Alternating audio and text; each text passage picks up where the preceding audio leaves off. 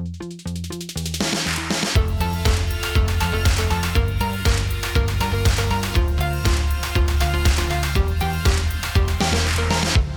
to the Loop Ventures Neurotech Podcast. This is Doug Clinton. On today's episode, we're joined by Tom Hughes from RCRI. Tom is the Senior Principal Advisor on Health Economics and Reimbursement at RCRI. We've spoken to another of RCRI's consultants before, Mary Beth Henderson, who is an expert on the regulatory side. Tom focuses on reimbursement, although there certainly is overlap as RCRI treats device development with a very holistic approach. Tom and I talk about how companies should think about their reimbursement strategy, the three pillars of reimbursement, coding, coverage, and payment, and the importance of developing evidence as part of a reimbursement strategy. And with that, I bring you Tom Hughes. All right, Tom, thanks for coming on the show. Thank you, Doug. So this episode will be about the reimbursement process. We've talked a lot about the regulatory challenges that medical device companies face, and we've had RCRI's own Mary Beth Henderson on to talk about those as well. And so today, Tom Hughes is on, and the topic is medical reimbursement. And so to start, Tom, maybe give us a little bit of your background and just how you came to be an expert in the field of reimbursement. Thanks, Doug. That's a long, winding road, but I've been in the medical device industry for about 25 years. Actually, before that, I started off as a health lawyer, and then I really liked here in Minneapolis, Minnesota, where we're chock full of medical technology companies, and I was really hoping to get into that area. And so I had an opportunity through a local trade association called Medical Alley to get involved, and they hired me to help oversee their government affairs program at the state level. And from there, I was recruited into a medical device company and did lobbying in Washington and oversaw the payer relations teams and got to team there and got to know some of the people on the clinical side doing health economics and that sort of thing, working with them. And then over the years, my role changed and grew into reimbursement, which is a broad area. So I did that inside industry for 10 years, focusing on reimbursement, government affairs, and moving more into health economic work. And then from there, went to an even larger company. And then from there, to sum everything up, did independent consulting. And 3 years ago, I was recruited here to RCRI, Regulatory and Clinical Research Institute here in Minneapolis, to oversee their health economic and reimbursement initiatives. So it's a long, winding road. There is no degree you can get in reimbursement, unlike regulatory affairs. So a lot of my peers in the industry probably have similar paths, but very interesting pathways. So the long, winding road led you to reimbursement. And you mentioned there's no degree, but if you had to give a 101 course in just a few minutes on just what reimbursement is, how would you explain to someone who's not familiar with it what it is and maybe the process that these companies have to go through as they bring a product to market? To your first question, reimbursement 101, and the analogy I often use with clients who are startup companies that call in and want help with reimbursement, I tell them this, because some people have a misconception of reimbursement of being coding or payer coverage or pricing, and I say it's all three. In fact, reimbursement is a three-legged stool. It's a visual that sticks with people for some reason, and the three legs of the stool are coding, coverage, and payment. You have to have all three elements to have reimbursement. Otherwise, you have self-pay. You don't have a third party like Medicare or the private payers, the Blue Crosses, Aetna's of the world paying for it. So let's just briefly talk about those three elements of reimbursement. So coverage is a decision by a payer to pay or not to pay for your product, and that's usually based on whether or not it's medically necessary. That requires a high level of evidence. Coding is the language of billing. You have to have a code associated with that product or technology or service or in vitro diagnostics, or you don't have a pathway to payment. So they tell the payer what the products are or the services and why you're asking for payment for this product. And then payment is the amount a payer is willing to pay per that code if indeed you have coverage. That's a quick high-level overview of reimbursement. There are a lot of devils in the details. For example, coding can vary by site of care. And I spend a lot of time talking to clients. I ask them, where is your primary and secondary sites of care? Hospital, for example, inpatient, the coding pathway is different than a hospital outpatient, and that's different than a clinic or a doctor's office. And that too is different than the home sites of care. Those are the primary sites of care. The types of codes you use to get paid for the product will vary, and sometimes the coverage criteria can vary. And with the three legs of the stool, as you think about a company bringing a product to market, how should they be planning to address each of those three legs of the stool? The way the process normally works, Doug, is when I have an introductory call with a client, for example, I go through a series of questions, talking to them, because again, oftentimes they'll have a misconception of what reimbursement is, and they'll say, I need a new code. I got an email from a prospective client the other day, for example, who said, I really want to get reimbursed for this product from Medicare and Medicaid. So they had a set idea in their mind as to what they think they needed. And so my job is to help discuss that with them and flesh it out a little bit. So get back to your question. What I will do is I will talk to a client and I'll ask them a series of questions about, like I just said, the site of care. What is their technology? What are you trying to treat or diagnose? Because that is a critical fundamental question, and where they stand with the FDA, because, what's their indication for use? That can help drive my understanding of what to look for when it comes to looking at what I call a reimbursement landscape assessment. So most companies should, if they haven't already, done some sort of formal reimbursement landscape assessment to do a snapshot of what the reimbursement landscape looks like in those various sites of care for this type of technology or a technology that's similar. That way you get an idea as to whether or not there are any existing codes out there that they can use. If at all possible, you want to use an existing code, whether it's a diagnostic related group of codes in the hospital inpatient, codes in the hospital outpatient setting, CPT codes in the doctor's office, and what are called HCPC codes in the home setting. I'm going through it quite quickly just to give the listener an idea that that's what a reimbursement landscape assessment will do. It'll help them understand what codes may be relevant, what the payment may be attached to those codes. And it's usually based on Medicare because private payers don't reveal their payment. And then take a look at different types of payers depending on the technology. For example, if it's a technology that is the patient population is mostly Medicare, you're going to want to make sure you understand what the Medicare coding coverage and payment landscape looks like. Private payers, you'll look into what the private payers are saying. Oftentimes it's both. You start with the process to help them understand it by doing an introductory discussion, learning more about the technology, what potential sites of care they're in, what they know so far, what sort of data they may have available already, because you're going to need data. And we'll get to that in a little bit, Doug, I know, and that sort of thing. And then they really have to start with understanding what the reimbursement landscape looks like. And you mentioned the coding and with the landscape assessment, trying to find what codes may be relevant that already exist. What happens if there isn't a code that's maybe a perfect fit for a device? Well, it depends on what type of code it is, and oftentimes they are current procedure codes that are used in all sites of care. A doctor will usually bill for that. So let's stick with current procedure terminology codes, CPT codes. What we usually advise our clients to do then is do some sort of literature search to see what sort of evidence is out there in support of this type of technology. And again, you're going to need evidence development to go in front of the American Medical Association. Their CPT review panel makes decisions about whether to grant access to new CPT codes. So to get a permanent CPT code, it can take up to 3 years, and you're going to need strong evidence and professional society support to get a CPT code, for example.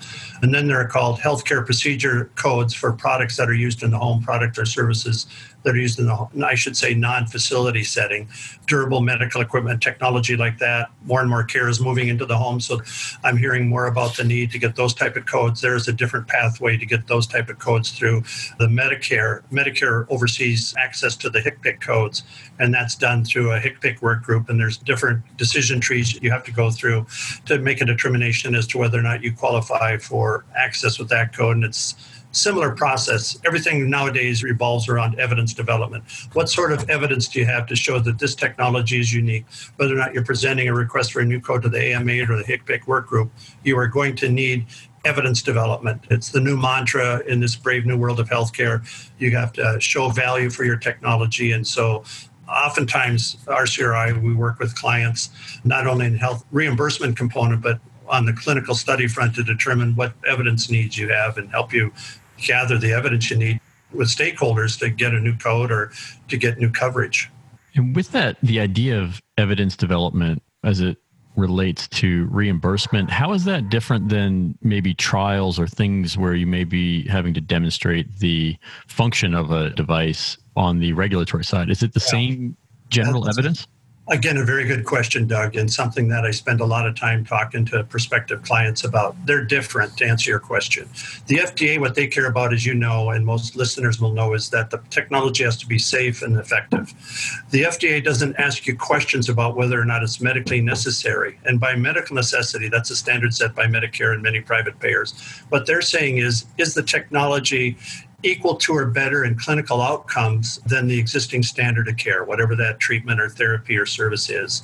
So you can get a product through the FDA because it's proven in the clinical study to be safe and effective. And the analogy I like to use there, Doug, is getting through the FDA is critical. I don't want to diminish the value of that. You need that. What that is, it's given you a permit to market your technology in the United States. But I like to use the sports analogy. Pick a sport, whatever sport you like, soccer, football, baseball. You're either going to be sitting on the sidelines or in the dugout if you get through the FDA but have no reimbursement, i.e. coverage, coding, and payment, because the way you score points and make money and profit in this healthcare environment is to have some form of reimbursement. And to do that, you have to get on the playing field and find a pathway to reimbursement. So they are different. The FDA and the pathway to get through the FDA is very different in many ways than it is to demonstrate medical necessity. And to demonstrate medical necessity, I go back to what sort of clinical evidence do you have to show that this product is equal to or better than the existing technology, and also more and more nowadays is to show that it's cost effective because of the extreme costs we find with costs in healthcare are growing up. I think there's one chart I saw from Kaiser a few months ago showing that at this rate, healthcare costs are going to be by 2023 are going to be 20+% of GDP. And we all know that that can't be sustained. So medical payers, Medicare, other private payers are really looking at showing the value, cost effectiveness, and that's where health economics comes into the equation. So it's reimbursement and also health economics, which is showing the cost effectiveness of a new technology. And for that, you need studies that have a strong design, are going to give you a better chance of coverage. Peer-reviewed published studies are preferred. You have to, again, show that it's better than the established alternative. The more expensive the technology, then the higher the hierarchy of evidence that will be required. And as you work with companies on their reimbursement strategy, is it usually the evidence? Is that usually where they're weakest? Yes, I would say that seems to be the case, especially with startups, right? Because they're going out there and trying to seek help from investors, and their initial focus is to get the product developed and designed appropriately. And they're thinking, I got to get through the FDA. I have to get through the FDA.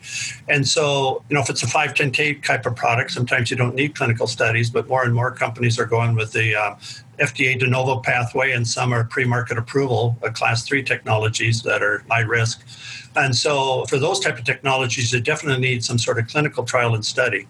But they are primarily focused on the FDA. So again, we spend a lot of our time working with companies, and the companies that think early about this, and I encourage companies to do that, should also be thinking about, if I have to do a clinical study here, can I start gathering evidence not only to show that it's safe and effective to get through the FDA, but also maybe develop some endpoints either through the clinical study itself or what we call a piggyback study or other economic development, data development initiatives, so that we can gather evidence at the same time we're spending this time and effort and money getting through the FDA, gather evidence for downstream decision makers like Medicare or private payers who are going to want to know this. So sometimes if you can do it and you can build those data points and gather that evidence as part of the initial FDA trial.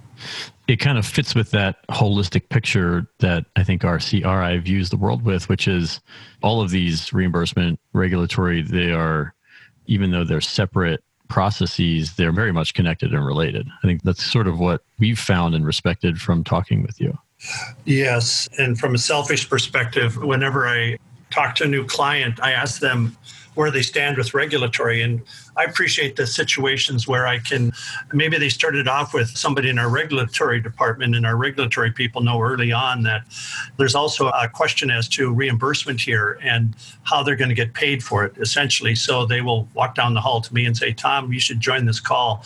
And so that's the integrated approach that we offer, to your point, Doug, whereas it makes it a lot easier helping the client upstream.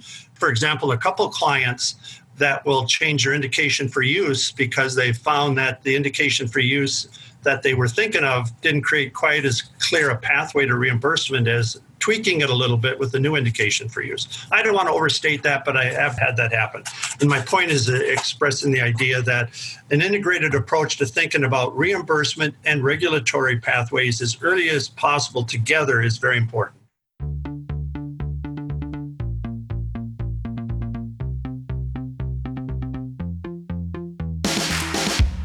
And from a company perspective, like you said, we, as investors, I know, spend a lot of time thinking about regulatory. The companies spend a lot of time thinking about regulatory. When should they start thinking about their reimbursement strategy? I would say as soon as you start talking to somebody about your regulatory initiatives, it doesn't hurt to have an initial call with somebody in reimbursement who knows about reimbursement and health economics as well. You may not need that right away, reimbursement help, but it surely does help and definitely doesn't hurt to learn more about, okay, I see how this is unfolding with my initiatives with the FDA. I don't really need reimbursement help right now, but oftentimes when I've had those initial calls with my regulatory team, with potential clients, we develop an action plan. So they will say, okay, we're going to hit these benchmarks with the FDA, but at this point, we want to bring you back in, Tom, and talk to you about health economic development. In fact, and I'm not just saying that, just this morning, I opened up my email and had a call from this client in Europe who said, okay, we're at this point with our study with the FDA, Tom, and now we want to bring your team in to help us with developing a parallel initiative to do some piggyback clinical work together and health economic endpoints for this technology. So my answer is start as early as you can, at least with talking to somebody in reimbursement. You may not need their help right away. So don't be scared away about, oh my God, I'm trying to raise money to get through the FDA and now I have to do this. No, you just have to learn more about it. I remember from last time we talked, you mentioned something to the effect that more and more, it seems like you're seeing companies that maybe have gotten a code, but the payment isn't that great. How does that happen, and what can companies do to maybe improve on the payment side, which seems to almost be like the final piece of the stool as an afterthought? First of all, keep in mind that when I assess payment and coding, I have to go to the Medicare, and Medicare sets payment attached to a particular CPT code. Like say a CPT code for widget X, you get $100 by Medicare, and that's all you're going to get no matter what you do. Now, private payers can negotiate, and they usually pay for a CPT code 15 to 20% more than what Medicare would pay for that, sometimes more depending on how the provider negotiates with the payer. So that's how payment works associated with coding primarily. If you go after a new code, then you can negotiate with the decision makers as to what the value of that code is. I know, for example, with HCPCS codes with Medicare, you demonstrate to them utilization and what cost is and that sort of thing. So it's a long, deliberative process. But that's the way payment is attached to code. So with existing codes, you're stuck with what Medicare already pays. When you're working with, and I haven't gotten into this so much, with diagnostic-related group of codes that in the hospital inpatient setting for a technology or service that's used in inpatient, they're all paid for under what we call a diagnostic-related group. Think of it as a bucket that's full. And for all the services, hospital care, surgery, everything is associated with that diagnostic-related group of codes.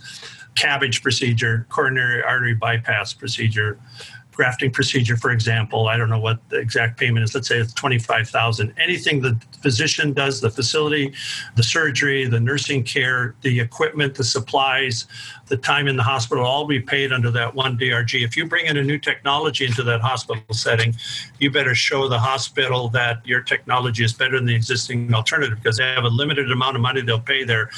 Sometimes you can get the new technology add-on code in those type of settings, hospital outpatient and hospital inpatient, where you have an innovative technology. And when these DRG codes were created, the decision makers didn't have this information about the advantages of this new technology. So there are opportunities to go ahead and get more payment for a limited amount of time for these new technologies or services in the hospital inpatient and outpatient settings.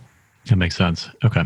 One other question I had related to payments is in the pharma world, like we're seeing a lot of, or at least some move to sort of cash pay, and some of these online telemedicine-based services are cash only. Is there any equivalent or a different process if a company wanted to focus on cash-based payments instead of insurance? Well, obviously reimbursement is totally focused on a third-party payment insurance of some sort, right? There are a lot more alternative payment structures being created, but cash pay is just simply that. It's outside of my realm. If for some reason a company feels that, and sometimes this does happen, they want to check into whether or not a third party will pay for a certain type of technology or service. And they often come to me when they started as cash pay thinking, well, I've done cash pay, that's okay, but I know the big money's in third-party reimbursement. So I'm not that familiar if there is alternative strictly cash pay, you just pay cash. But I know there are alternative payment models being created, bundled payment, all these different types of accountable care organizations growing up through Medicare and private payers where certain types of technology, orthopedics I'm thinking of in particular, technologies, if you can show that your orthopedic technology creates advantages, you can help bear the risk and also reap the reward through these hospital organizations that are linking up with doctors and others. But that's a capped payment system. That's not a cash pay system. That makes sense. Tom, last question, and maybe it's a bigger one, but as you think about just companies and helping companies listening to this podcast, what are some of the biggest mistakes you've seen companies make in developing their reimbursement strategies, aside from maybe just starting too late?